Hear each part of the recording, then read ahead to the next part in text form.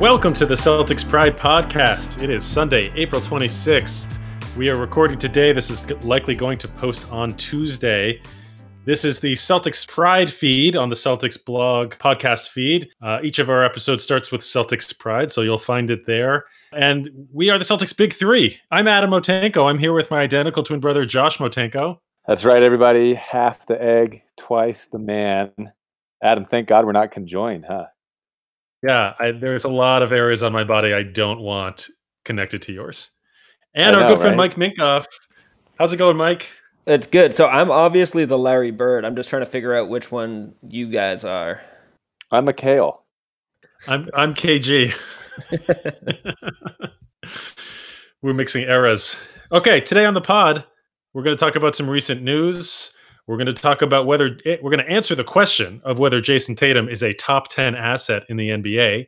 And we're going to talk about players we wish the Celtics had on our team. Starting off with recent news, Josh, you were just telling me about how the NBA is reopening some practice facilities. Interesting. Yeah, the players, they know now that they can go to 24-hour fitness in Atlanta, and they're wondering if they can fly over there, get some shots up. I know that the NBA is trying to get things opened up so that people can start working out again. I don't know if that means that there's any hope. I still say no.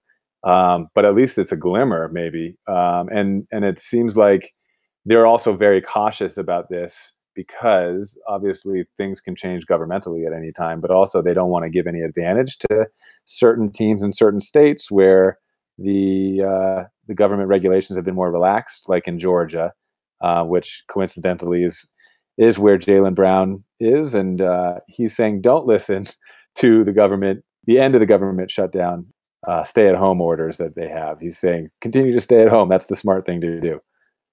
Mike, are you excited for the NBA to return now that practice facilities are opening up again?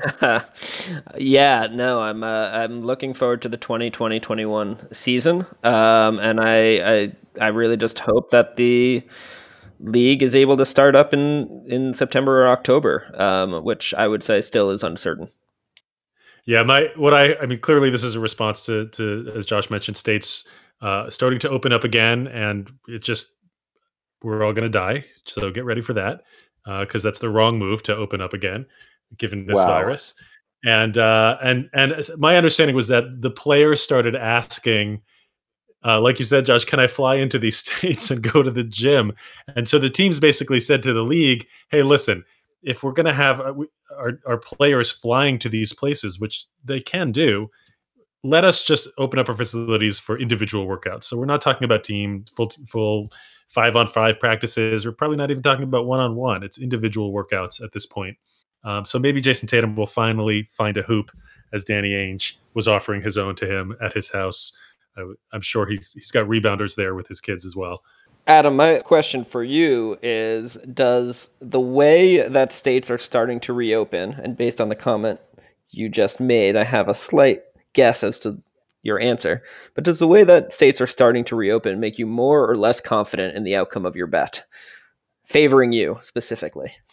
That's a good question. I think it makes me more confident because, there's just this ridiculous hubris that people protesting have, that their freedom, in quotes, is more important than people's lives. And that's just the wrong move. I think it's gonna result in another upswing of cases and deaths related to the virus. But in terms of my bet, the fact that political will is moving in this direction, even temporarily, I think it makes it more likely that the league or the powers that be will figure out a way to have games without fans. Allow teams to take the requisite couple of weeks to practice and get back in shape and have these playoffs. Look, to be completely honest, I'm not super confident in my side of the bet, but I'm still glad I made it. And I'm excited about these 2 meals I'm going to get from you guys. Yeah, I wish. Let's double or nothing. I want 2 meals to get from you. I'd say what's going to happen. If our bet was whether another game was going to be played this season, which it's not. You were very clear that a champion will be crowned. Different. Yes, for the 20. I would say this is making it more likely that some games will be played, and even more likely that because there will be another increase and spike in cases, the league will have to shut it down. That's it. That's what I'm seeing. The piece of this here too is it's open for individual workouts or for one-on-one workouts, right? So it's not just one person entering the building and shooting and then disinfecting the ball. There's going to be someone rebounding or someone passing or some coach working with a player. And that's when you start getting into, well, we don't know if anyone is asymptomatic and carrying the disease. And there's no way to really know that as far as I understand it at this time. So I agree with Adam. It is playing with fire a little bit, but it's also the first step in seeing whether we can reopen as a league or not. And, we'd want to take that first baby step and see how things go for a little bit. As players get back into shape. Yeah, I still fully disagree with that because there's still the moral hazard of the league needing tests to determine that people are asymptomatic, or not just asymptomatic, but are not carrying, and those tests are in insufficient supply on a national level, not to mention global level. So I just think it's letting one wrong move at a governmental level dictate a wrong move by the NBA. Have you guys heard that the tests may be not as accurate as we would want a test to be? It depends which test you're talking about. The antibody test has like a 2% error rate is what I saw. I think like the swab to detect presence of the actual virus is pretty accurate, is my understanding. Yeah, there is so much we don't know about the tests and this disease. I've been binge watching I want to say Dan Clores, the ESPN documentary, not the Chicago Bulls one, but the A Love Story one from a few years ago.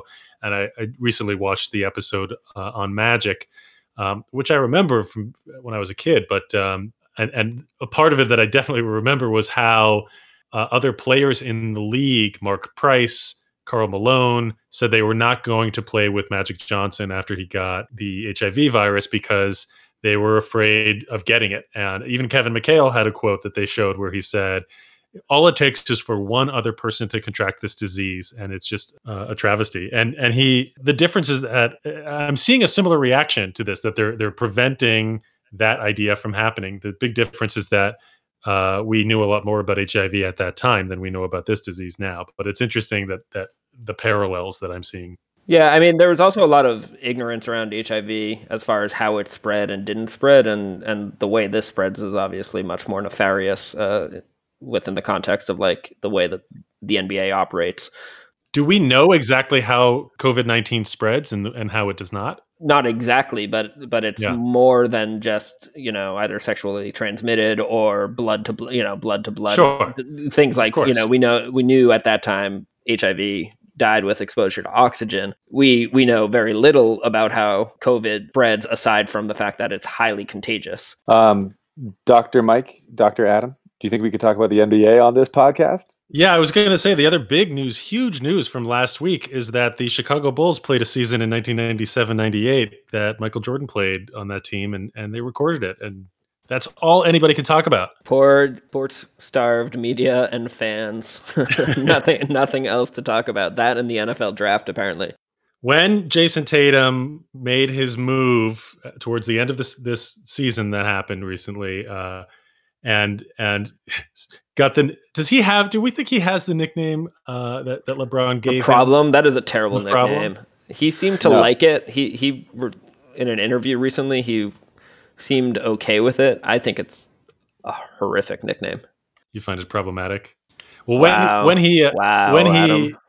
he made his move here, I started thinking about how good of an asset is Jason Tatum. And it's a front office perspective. So forgive me, Jason, for not treating you like a human being for a moment here. Commoditize those players. When you think about Jason Tatum as a commodity, is he a top 10 asset in the league? And I want to answer this question together. So what I've done here is I've made a list of the top 30 or so assets in the league. And I want to go over them with both of you, and I want to compare each player to Jason Tatum. And when you're thinking about them as an asset, this is not who is the best player in the NBA. It's not that kind of a list. This is when we think about asset, we are thinking about individual productivity. Are you putting numbers up? I think of Russell Westbrook as a great example of individual productivity. The guy won an MVP because of it. So that's one piece. The second piece is contribution to winning or value to a team. So Russ is a great example of the antithesis of this, but there may be players who don't put stats up but contribute a lot to winning on the court. They may contribute a lot to winning off the court. When KG came to this team, he changed the culture of the team. Marcus Smart is a great example of a player who contributes to winning and value to a team. And then the third piece is value to the city or fan attachment or interest. So I think of, Paul Pierce, when he was traded to Brooklyn, fans had a hard time with it. And the reason was because he meant so much to the city. He brought a championship to the city. That's why Red didn't trade Larry and Kevin and Parrish. So I think about players like Joel Embiid, huge fan attachment in Philadelphia. I think about Stephen Curry. He is the Golden State Warriors. They didn't hand the team over to Kevin Durant. I think there's a debate about who's better there. It's Steph's team. Zion has a huge fan attachment. I don't know if there's a city attachment yet, but Zion is a marketing behemoth. Yao Ming is another great example of value as an asset because of fan interest. So just to recap, individual productivity, contribution to winning / value to a team, and fan or city attachment. Are there any important pieces to an asset that you think I've missed here? No. I don't think so. I guess my main question is, so are we looking at this as the general manager of the team that the player is on? As opposed to the owner, or as opposed to yourself right now? As opposed to ourselves as an outsider. So like if we're talking about Steph and we're considering his relative value as an asset, are we doing that if we're factoring in the fan city attachment? We're doing that as if we're the kind of owner or GM of that team, right? Of the Warriors. Okay. Or even a fan who can do this objectively without bringing your own personal feelings into it, since that's not one of the metrics that we just described. So, but this is not if we were the Celtics GM, who would we rather have, or who, asset to the Celtics organization. But not specifically the Celtics. Like we're looking at it from both GMs of the players. Yeah, yes, from both perspectives, yes. Yeah. I thought about what's the real question here. I think the question is, who is a better asset? It's not who says no in a trade like a Bill Simmons trade value column, because there's plenty of times where each team is going to say no because the value to the city fan attachment is too high, or that sort of a thing. So this is who is a better asset as a general manager. Any other questions, or should we jump in? Let's do this. Actually, before I get to the first person, there's an assumption here, okay? And that is team control. So when a player comes into the league, and you guys correct me if I'm wrong on this, a general manager of that team assumes a certain number of years of team control. You have your rookie contract, which is 4 years, and then you have an additional 5-year extension if the player is good enough, a 5-year max extension, 9 years total. Did I get that math right? Of player control? Of player control. Sounds right to me. Okay, so the first person on my list here is the reigning MVP, Giannis Antetokounmpo. He's 25 years old. He's got 1 more year on his contract, and then he will be sort of team control, and then he will be a free agent, an unrestricted free agent. Jason Tatum, 22 years old. We can assume that he has 6 years left of team control, and I want to work with that assumption. So this guy should get a 5-year max extension after playing next year. Actually, he should get it this year, but he'll still have 1 year of his rookie contract left. And then he'll start the 5 years after that. So he's got 6 years of control. So that's the assumption with Tatum for this exercise. So would you rather have Tatum with 6 more years of team control or Giannis with 1? Giannis. Okay. That was clear. Any other discussion on that? No, I mean, obviously there's risk, right? If you're talking about only 1 year remaining with Giannis, but he is He's that so far and away the most intriguing and valuable asset in the league that you roll the dice for 1 year of him with the hopes that you can retain him. Great. So the next person I have is Kawhi. He's got one more year on his contract, and then he has another player option after. And all of this assumes this year is over. You're welcome. So 1 year, and he's got next year, and then he's got a player option after that, and he's 28. Would you rather have Kawhi, or would you rather have Tatum as an asset? Kawhi. This one's harder for me. Wow. Come on. Already. So I would put Kawhi ahead of Giannis. That's absurd. Kawhi went to a team, won them a championship last year. How do you not choose Kawhi? I would choose Kawhi over Giannis for that simple fact. So the only argument that you have for Giannis is that Kawhi may not be loyal. So there's an issue with that. That's a worry I have with Kawhi. I mean, in theory, the Celtics could have had Kawhi for 1 year by trading Tatum or Brown, and they opted not to. And I think they made the right decision. That was when Tatum and Brown had 1 or 2 years additional, and that was before Kawhi proved to be able to maintain his health and production at an elite enough level through a season and playoffs to actually lead Toronto to a championship. But still, between the concerns and risks around Kawhi's injury, the fact that he is in his full prowess as an empowered NBA player, meaning that he leverages the heck out of the general manager and basically forces them to kowtow completely to his whims. And in turn, the fact that there's no guarantee on how long he's going to stick around due to that loyalty concern. I would much rather have someone like Jason Tatum on my team for 6 years than Kawhi. I'm not saying Tatum is currently a better player, but of course, I feel better about 6 years of Jason Tatum than 1 year and a player option of Kawhi. The argument about not trading Tatum for him is the best argument I think you can make there. It's interesting. You're bringing up that fan and city attachment is far lower with a rental or a mercenary. A mercenary. Thank you.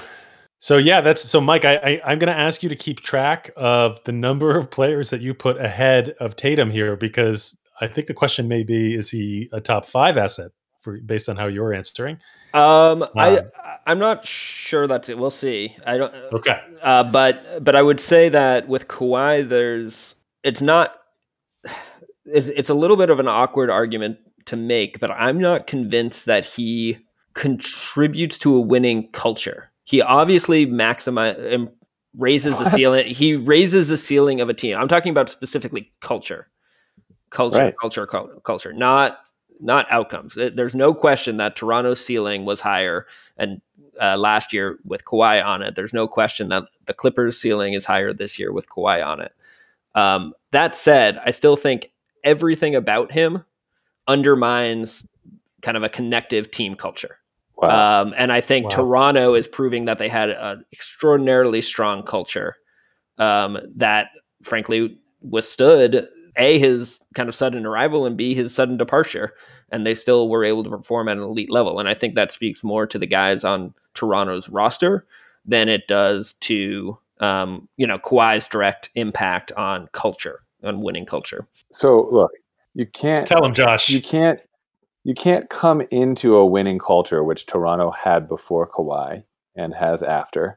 But you can't, if you're Kawhi, you can't come into a winning culture and raise them to a championship level when they had never won a championship in their existence. And then have Mike Minkoff say, you're not part of a winning culture, or you don't create culture, or you're bad for culture. If you wouldn't win the championship if you had negative culture, especially with a team that was as deep, where they really relied on so many people as that team was. I think there are plenty of teams that have won championships with negative culture. Yeah, but they had they were surrounded by 3 stars surrounded by other players. This Toronto Raptors team that won last year was a team full of contributors, full of ball movement. They were one of the deeper teams in the league. Right, and Kawhi, of course. And Kawhi led them as a unit to the championship. It's not like that you saw selfishness out of Kawhi and that he, took over games when other players didn't want him to, or against the coach's will, or there was no negative teammate talk at all. Everything supports that Kawhi is positive for culture. I don't agree with that statement. Adam, where do you fall on that? I think that you are undervaluing Kawhi. I think that the Clippers were my favorite to win the championship. I think he would have won it again. I think you got to give him the edge for asset. And Kawhi. He's proven it. He's proven that he's better than Giannis, because not only is he the best two-way player in the game, but he can shoot. I would rather put my money in someone who can shoot and do it all and lead my team to a championship. And the fact that the Celtics didn't trade for him, I think, is a great argument. However, Danny obviously did research that he wasn't going to stay in Boston, specifically Boston. And so, if we were Miami or if we were in a different place, maybe Kawhi, especially let's say we were in LA, but we're the Boston Celtics run by Danny Ainge, now all of a sudden you're going to get Kawhi to stay longer. So the fact that the Celtics didn't trade Tatum for him is kind of misguided, because as I understand it, Adam, we're doing this based on we're a random GM. We're not, you know what I mean? Yeah, this might be a case where neither team would have done that deal. Tatum was a borderline all-star until he made a leap. And obviously the future looks very bright, but you got to take the sure thing. You have to go for the championship. Kawhi is the best way to do that. The Celtics didn't even trade Jaylen Brown for Kawhi. Right, but that doesn't mean that the other team would have taken that deal, especially in a normal situation. Like this, Kawhi was done in San Antonio. Am I nitpicking by saying that the location of the Celtics is important in here in this argument that's supposed to be arbitrary without location?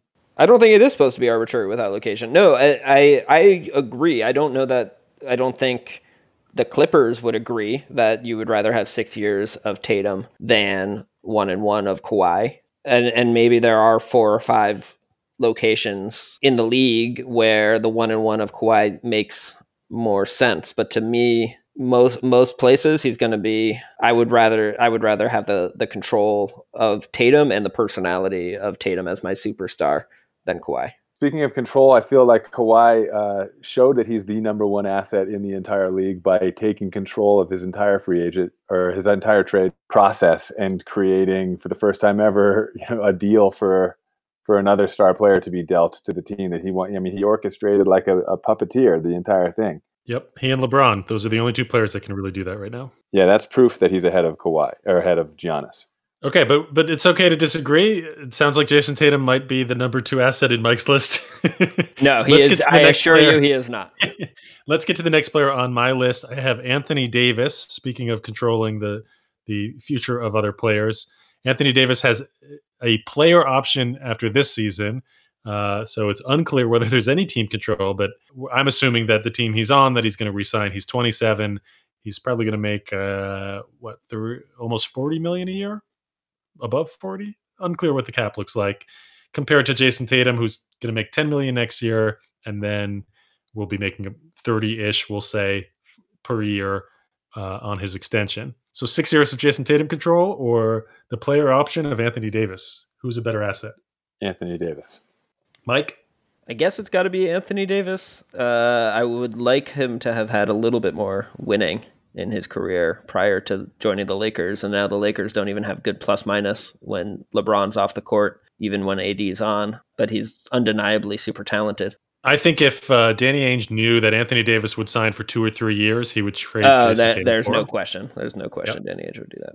Okay. Anthony Davis is on my list of players who've never proven anything in the playoffs. And I'm not even that big of a fan of his, but you're an idiot if you're not taking him over Jason Tatum right now. And I'm not an idiot. So. But again, what if we take geography into this? So if it's Anthony Davis, not on the Lakers, where he, again, strong-armed his way, and almost any other location, if you had him on just a player option, you wouldn't want him over 6 years of Tatum. Okay, I think we need to make a decision about whether geography is factoring in, and we're doing it this more from a Celtic standpoint, and the cold weather. Your game, your rules, Adam. You tell us. Yeah, let's get rid of geography. Let's not start ordering the cities that players are like. Okay, next on the list is Steph Curry. He's got 2 more years at $44 million. He's already 32 years old as a little guy. Would you rather have Steph with that situation or JT? Steph Curry. Steph is awesome. Steph is everything. Super talented. Has all of the intangibles for an elite level leader. super humble as far as team dynamics, and just like a joy to watch. Got to go with Steph. Steph's proven it. LeBron James is next on the list. He's got one more year, and then he's got a player option. He's making about $40 million a year. You know, LeBron's like the 6th highest paid player in the league. He should be making more. He's already 35, though. Would you rather have him or Jason Tatum? LeBron James. LeBron James could play until he's 44 years old. Do you really think LeBron James is not playing 9 more years? No, he's not going to. But he's got another 9 years in him. He could. Just Kevin Willis did play to 42, right?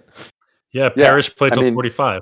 I could see LeBron James being a slow old power forward, like still going, still leading teams, still grabbing rebounds and taking it coast to coast, but defending bigger players, on the other end of the floor.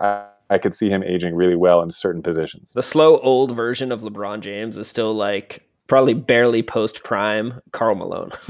It's like still a ridiculously talented player.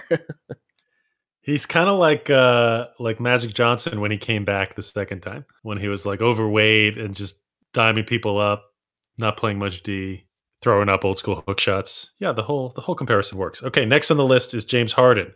He's got 2 years plus a player option at about 43 mil. He's 30 years old. Him or JT?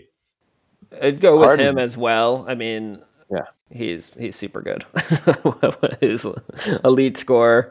Yeah, I'm not sure I quite agree with the order that these have been put in, but well, clearly you relative don't. to JT. No, but I mean amongst each other themselves. Sure.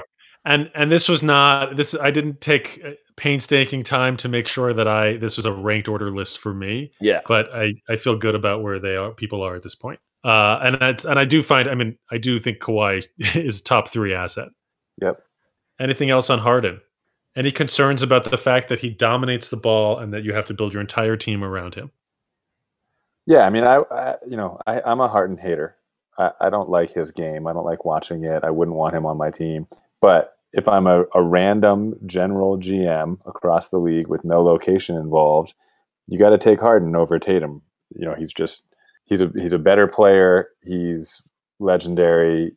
He's established, and he still has 2, maybe 3 more years on his contract. So I can't remember the article. I was reading something about how Tatum. Oh, I think it was on The Ringer, about how Tatum has the potential to be a star and sort of ball hog or primary ball handler in an offense, but that he can also fit into any offense, and that the flexibility of his game is one of the things that is really nice about him. And Harden definitely does not have that, at least in his current iteration. Right. And that's why I would put, guys like Luka Doncic or definitely Kevin Durant above Harden in my book. Okay. The next name on the list is Luka Doncic. He's 21. He's got 7 years of team control left. Would you rather have Luka or would you rather have Tatum? So Luka for me might be a number 1 or number 2 asset in the league, period. Like what he's doing at he was age 20 to start the season.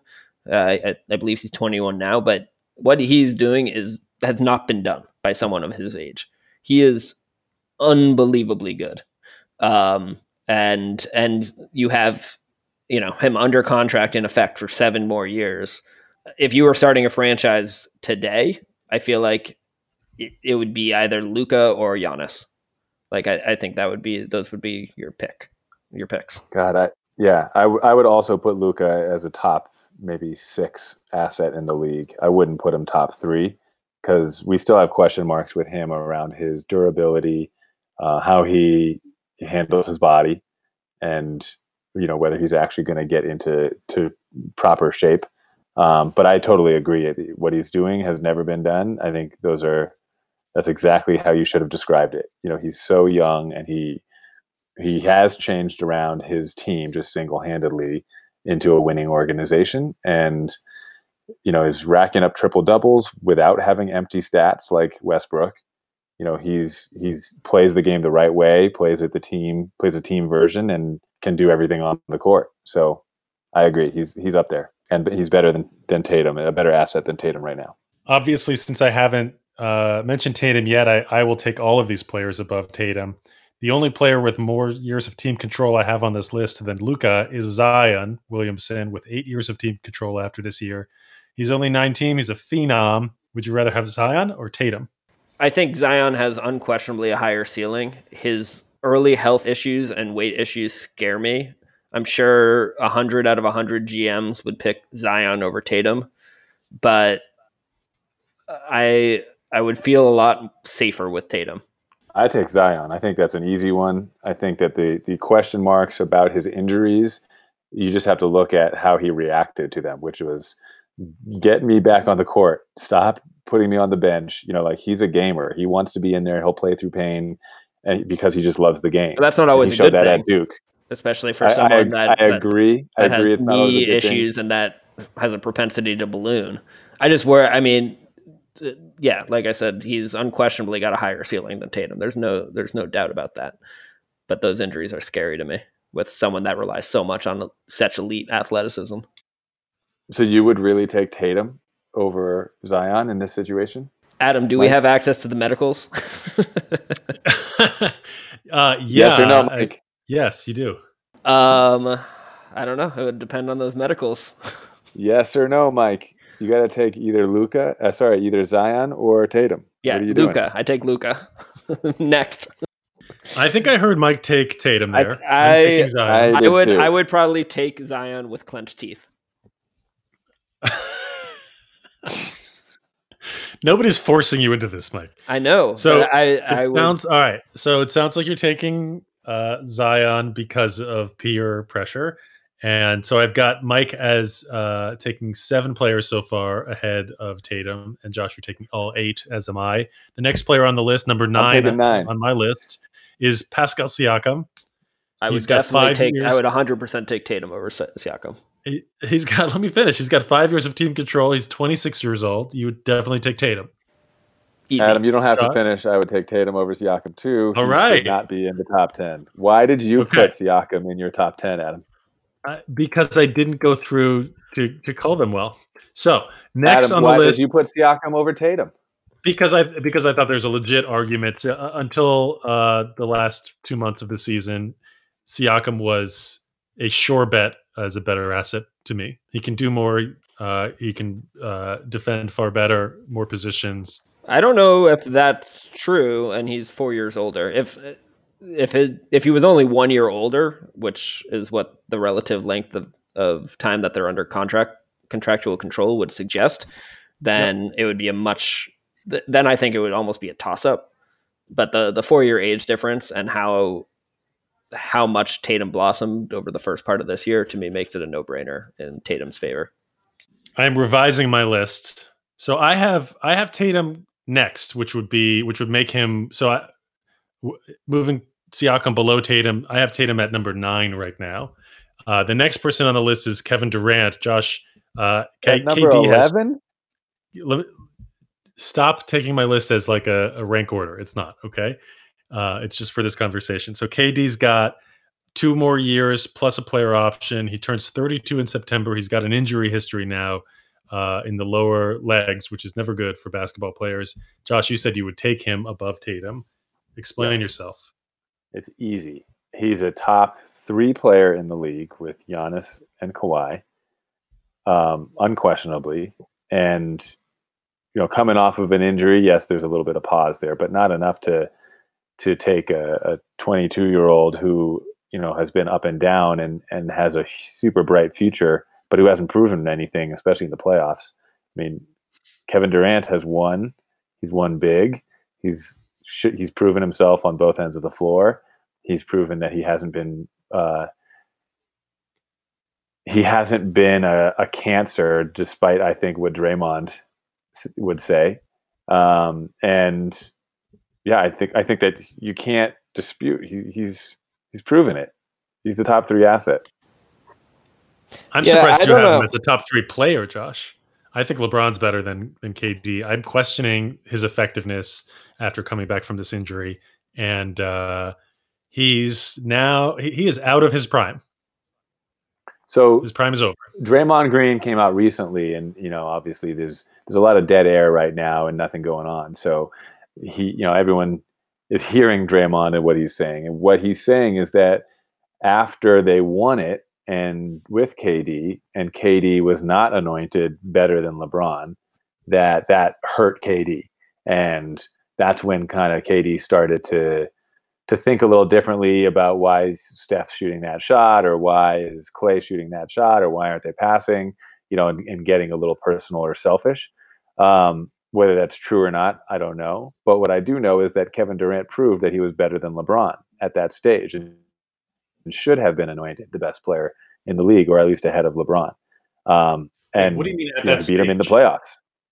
When they beat Cleveland and KD outplayed LeBron in the finals, KD should have been anointed better than LeBron. And I think he has a right to be frustrated for that not happening. I mean, he talked about that. Bill Simmons, when he interviewed him, they talked about that a little bit. I don't think that means he should be, pouting or making things personal on the team and ruining chemistry if that indeed did happen. But KD was a better player in that series and proved that he was better than LeBron. I disagree with a lot of things you've said, Josh. So I don't know where to start. Start with the injury, because that's the only evidence I see. Well, that's definitely one of them. I definitely have more concern over how KD is going to come back, especially given this layoff and lack of access to kind of elite training and gym facilities that players normally would have.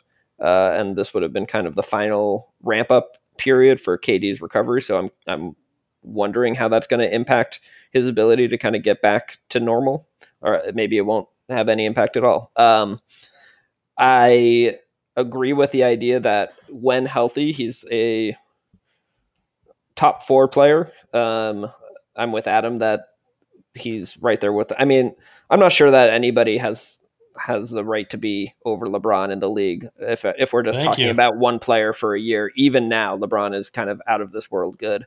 But if we're talking about, I mean, Josh, you and I clearly value differently what a player can offer in the next 1 or 2 seasons versus what they can offer over the next, 5 to 7 in this conversation.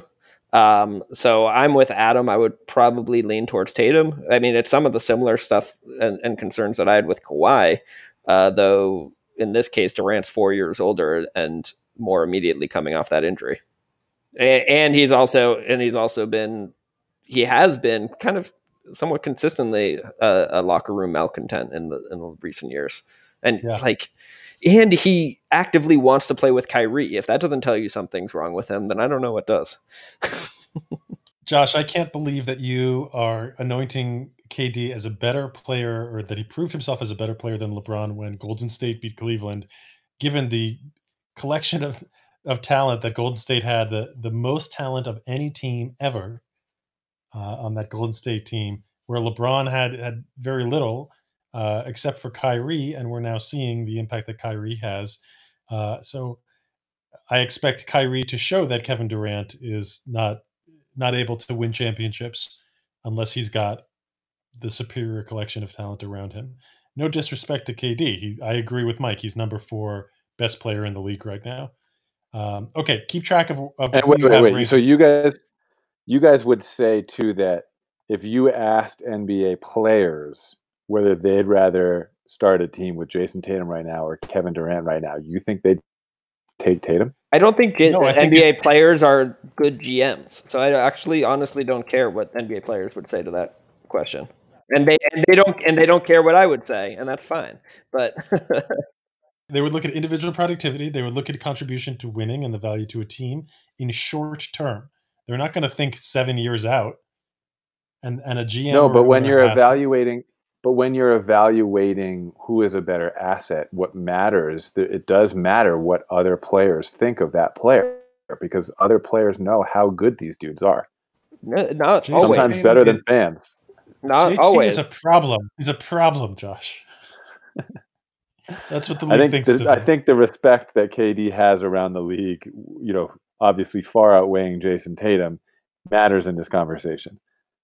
Yeah, but he should be ahead of He should be ahead of Tatum. He should be ahead of like I said, Josh. We're looking at different factors. We're looking at different factors in this. KD is better now. Clearly, nobody disagrees with that. But if you're thinking about 3 years from now, when KD's 35 and Jason Tatum's 27, who's going to be better? I think Jason Tatum is going to be better, and from then on out. So in terms of an asset, you got to pick Tatum. If I knew that KD was healthy and like going to return to normal, I would put him above Harden for sure. So he'd be in that top 5-ish conversation. Because I'm uncertain about where he is injury wise, and just how high level he's going to be able to perform at coming off that injury, and the fact that he really only have a 1-1, Adam, after this season? Didn't he sign a 2+1, or did he sign a 3+1? I thought it was 2 after this, but it might be. That might be right. But that would concern me. If you're using the logic that KD's age implies he's not as good of an asset 3 years from now than Tatum, then you have to do the same thing for LeBron, who's currently 35, for Harden, who's currently 30, and for Steph Curry. That's true. And that's why I didn't answer as quickly as you guys did on all of those. That's why you'd be putting Tatum ahead of Harden, LeBron, and Steph? No. I use the same evaluation for everything I've said so far. I do not think Kevin Durant is going to be the same player when he comes back from this injury.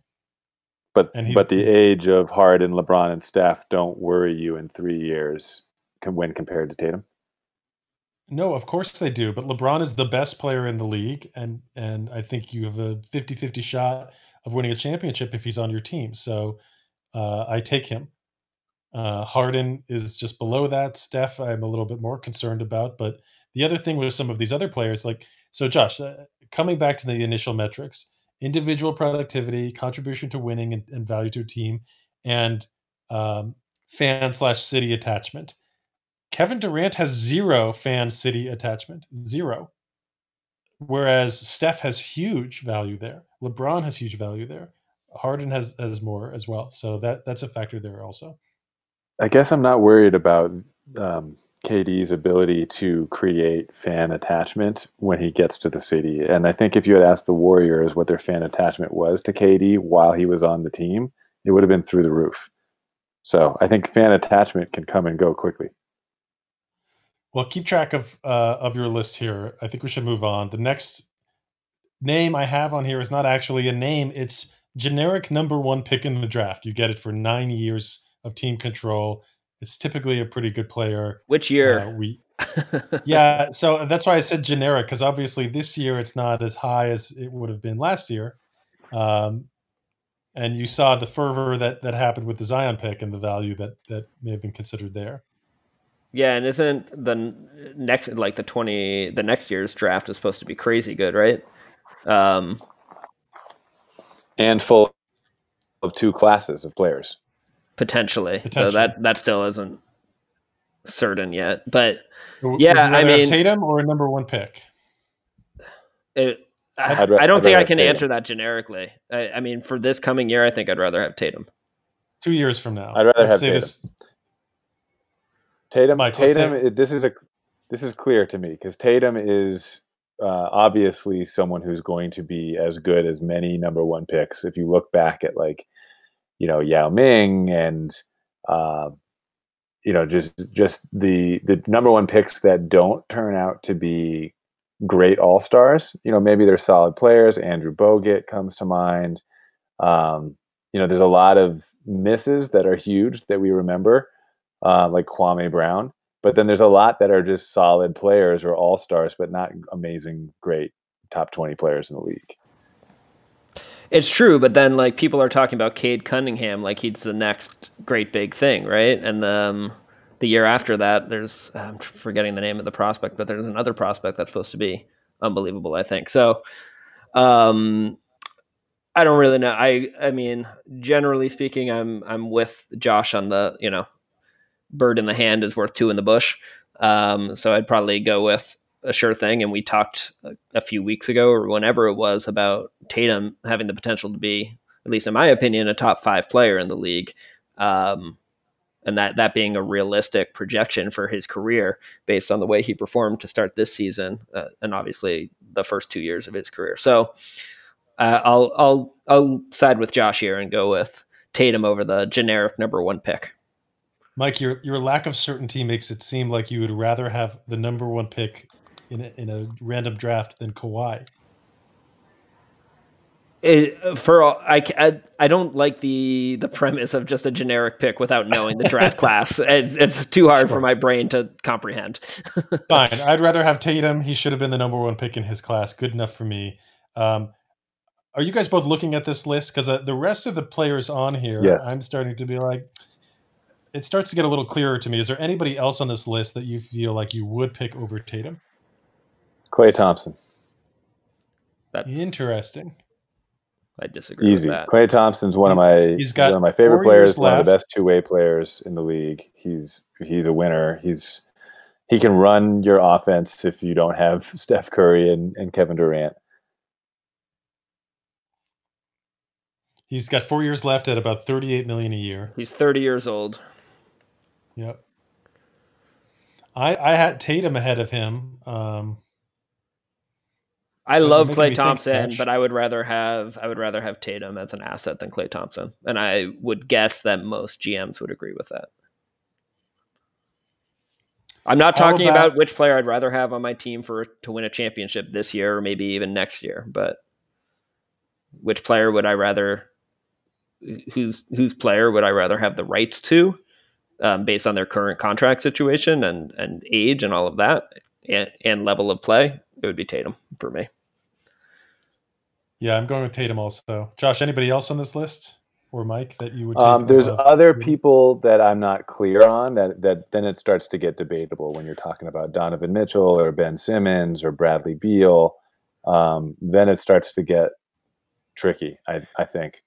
Yeah, I don't have anybody that I would definitely take over. I do think, looking at this understandably not set in stone list and somewhat not tightly ordered necessarily, I think Ben Simmons, who's showing up as 25 on here, I would put him closer to Tatum than I would like to admit as a Celtics fan.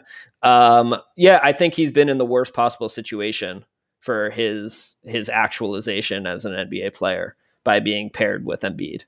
I think his ceiling is much higher than he gets to show on that team. He has elite athleticism. He has an elite vision as a passer, and he's an elite defensive player. He's an elite rebounder for the point guard position, and he doesn't get to realize most of those skills as a function of playing with the last true and legit elite post-up player in the NBA, basically, or one of two with Jokic, perhaps. So I think we'd be having a very different conversation about Ben Simmons if he was on a team built around him like the Bucks are for Giannis.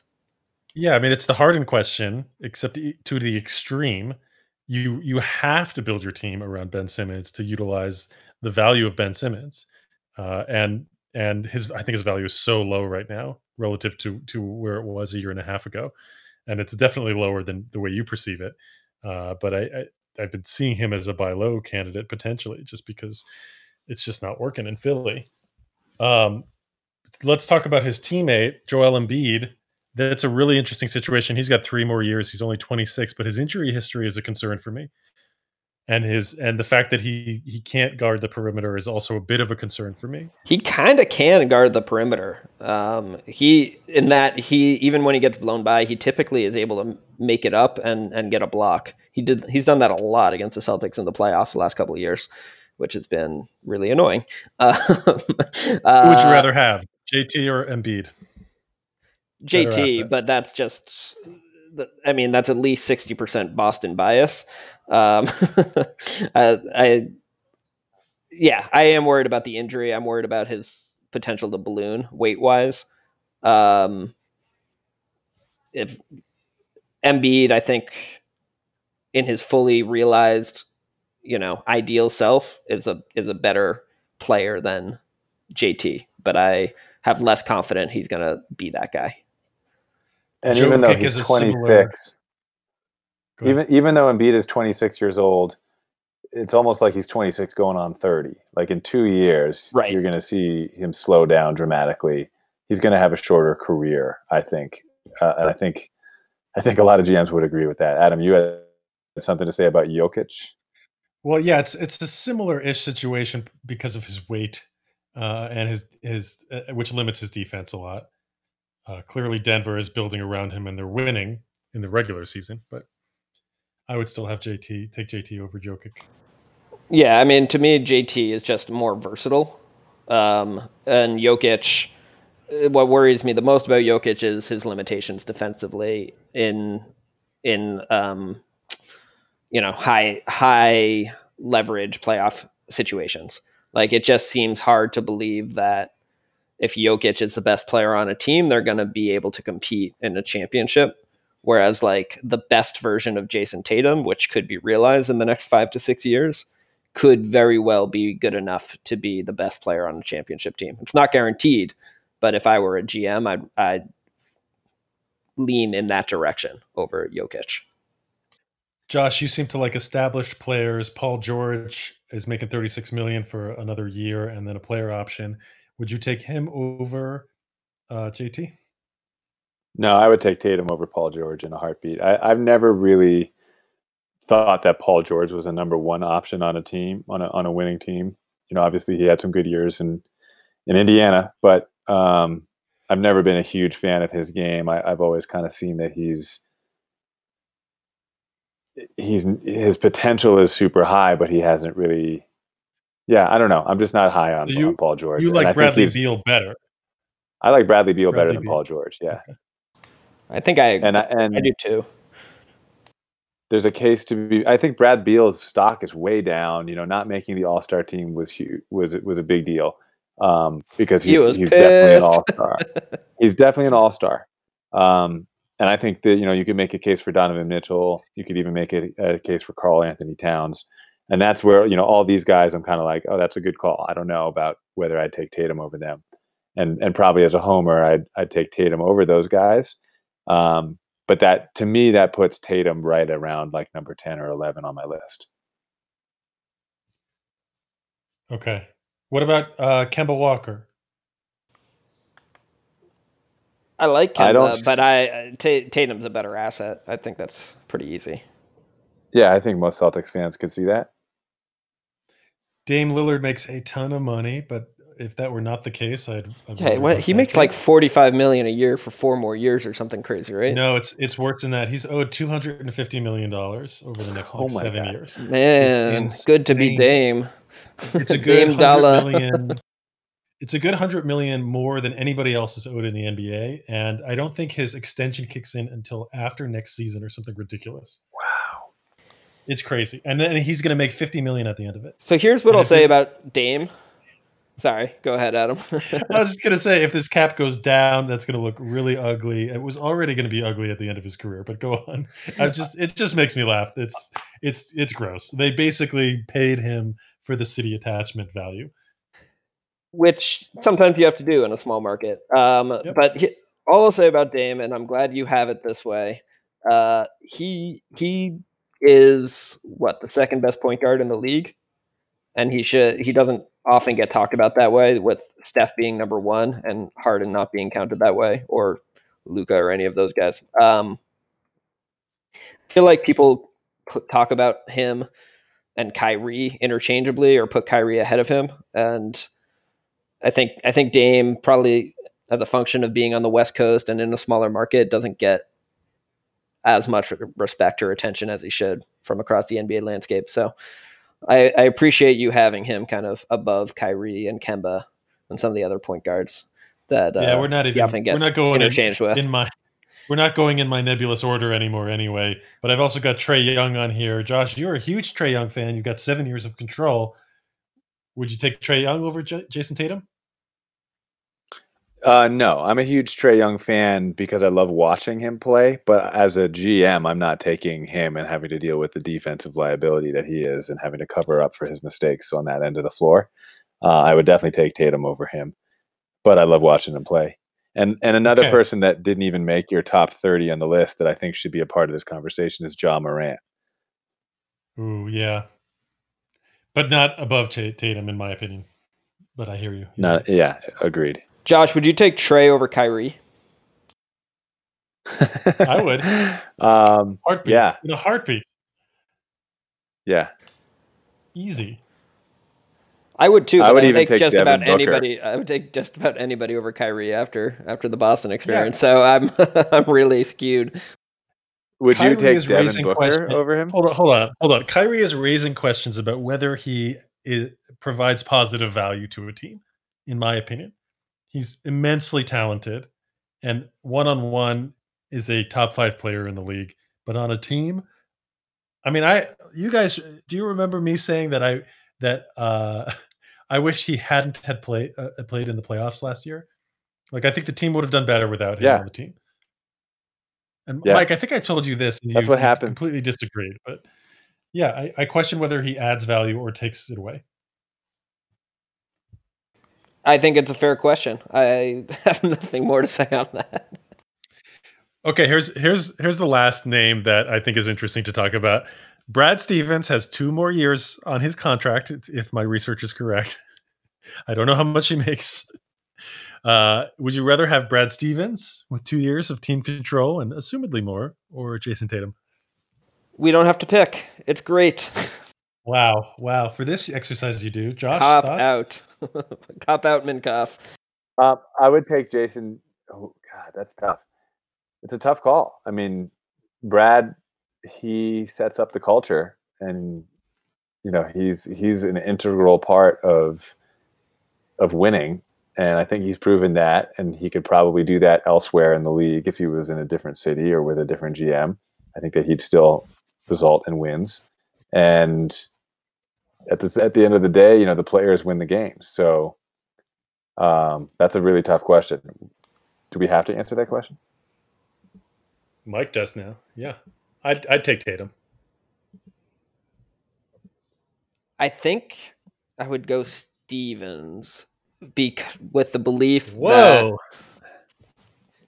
that...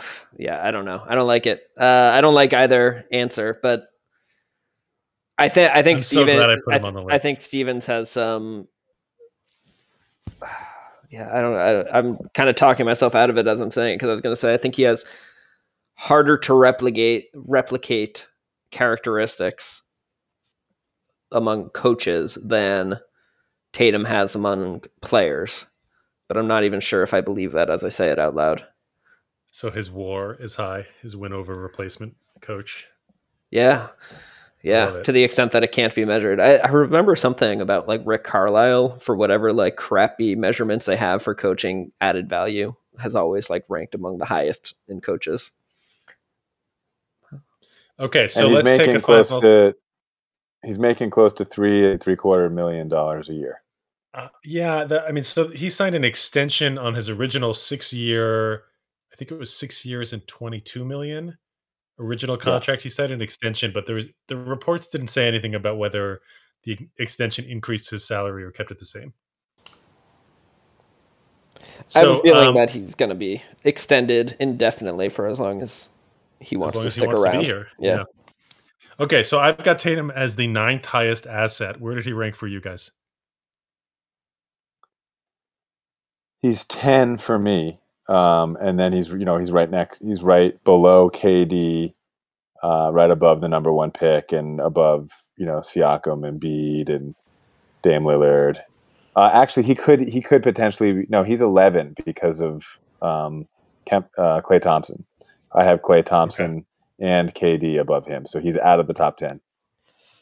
I think I had him at 8, though something's not quite right. If I have Harden above him and Kawhi below him, I don't know. I got to figure that out. Something's off. As I'm looking at it again, I think I should have gone with my gut.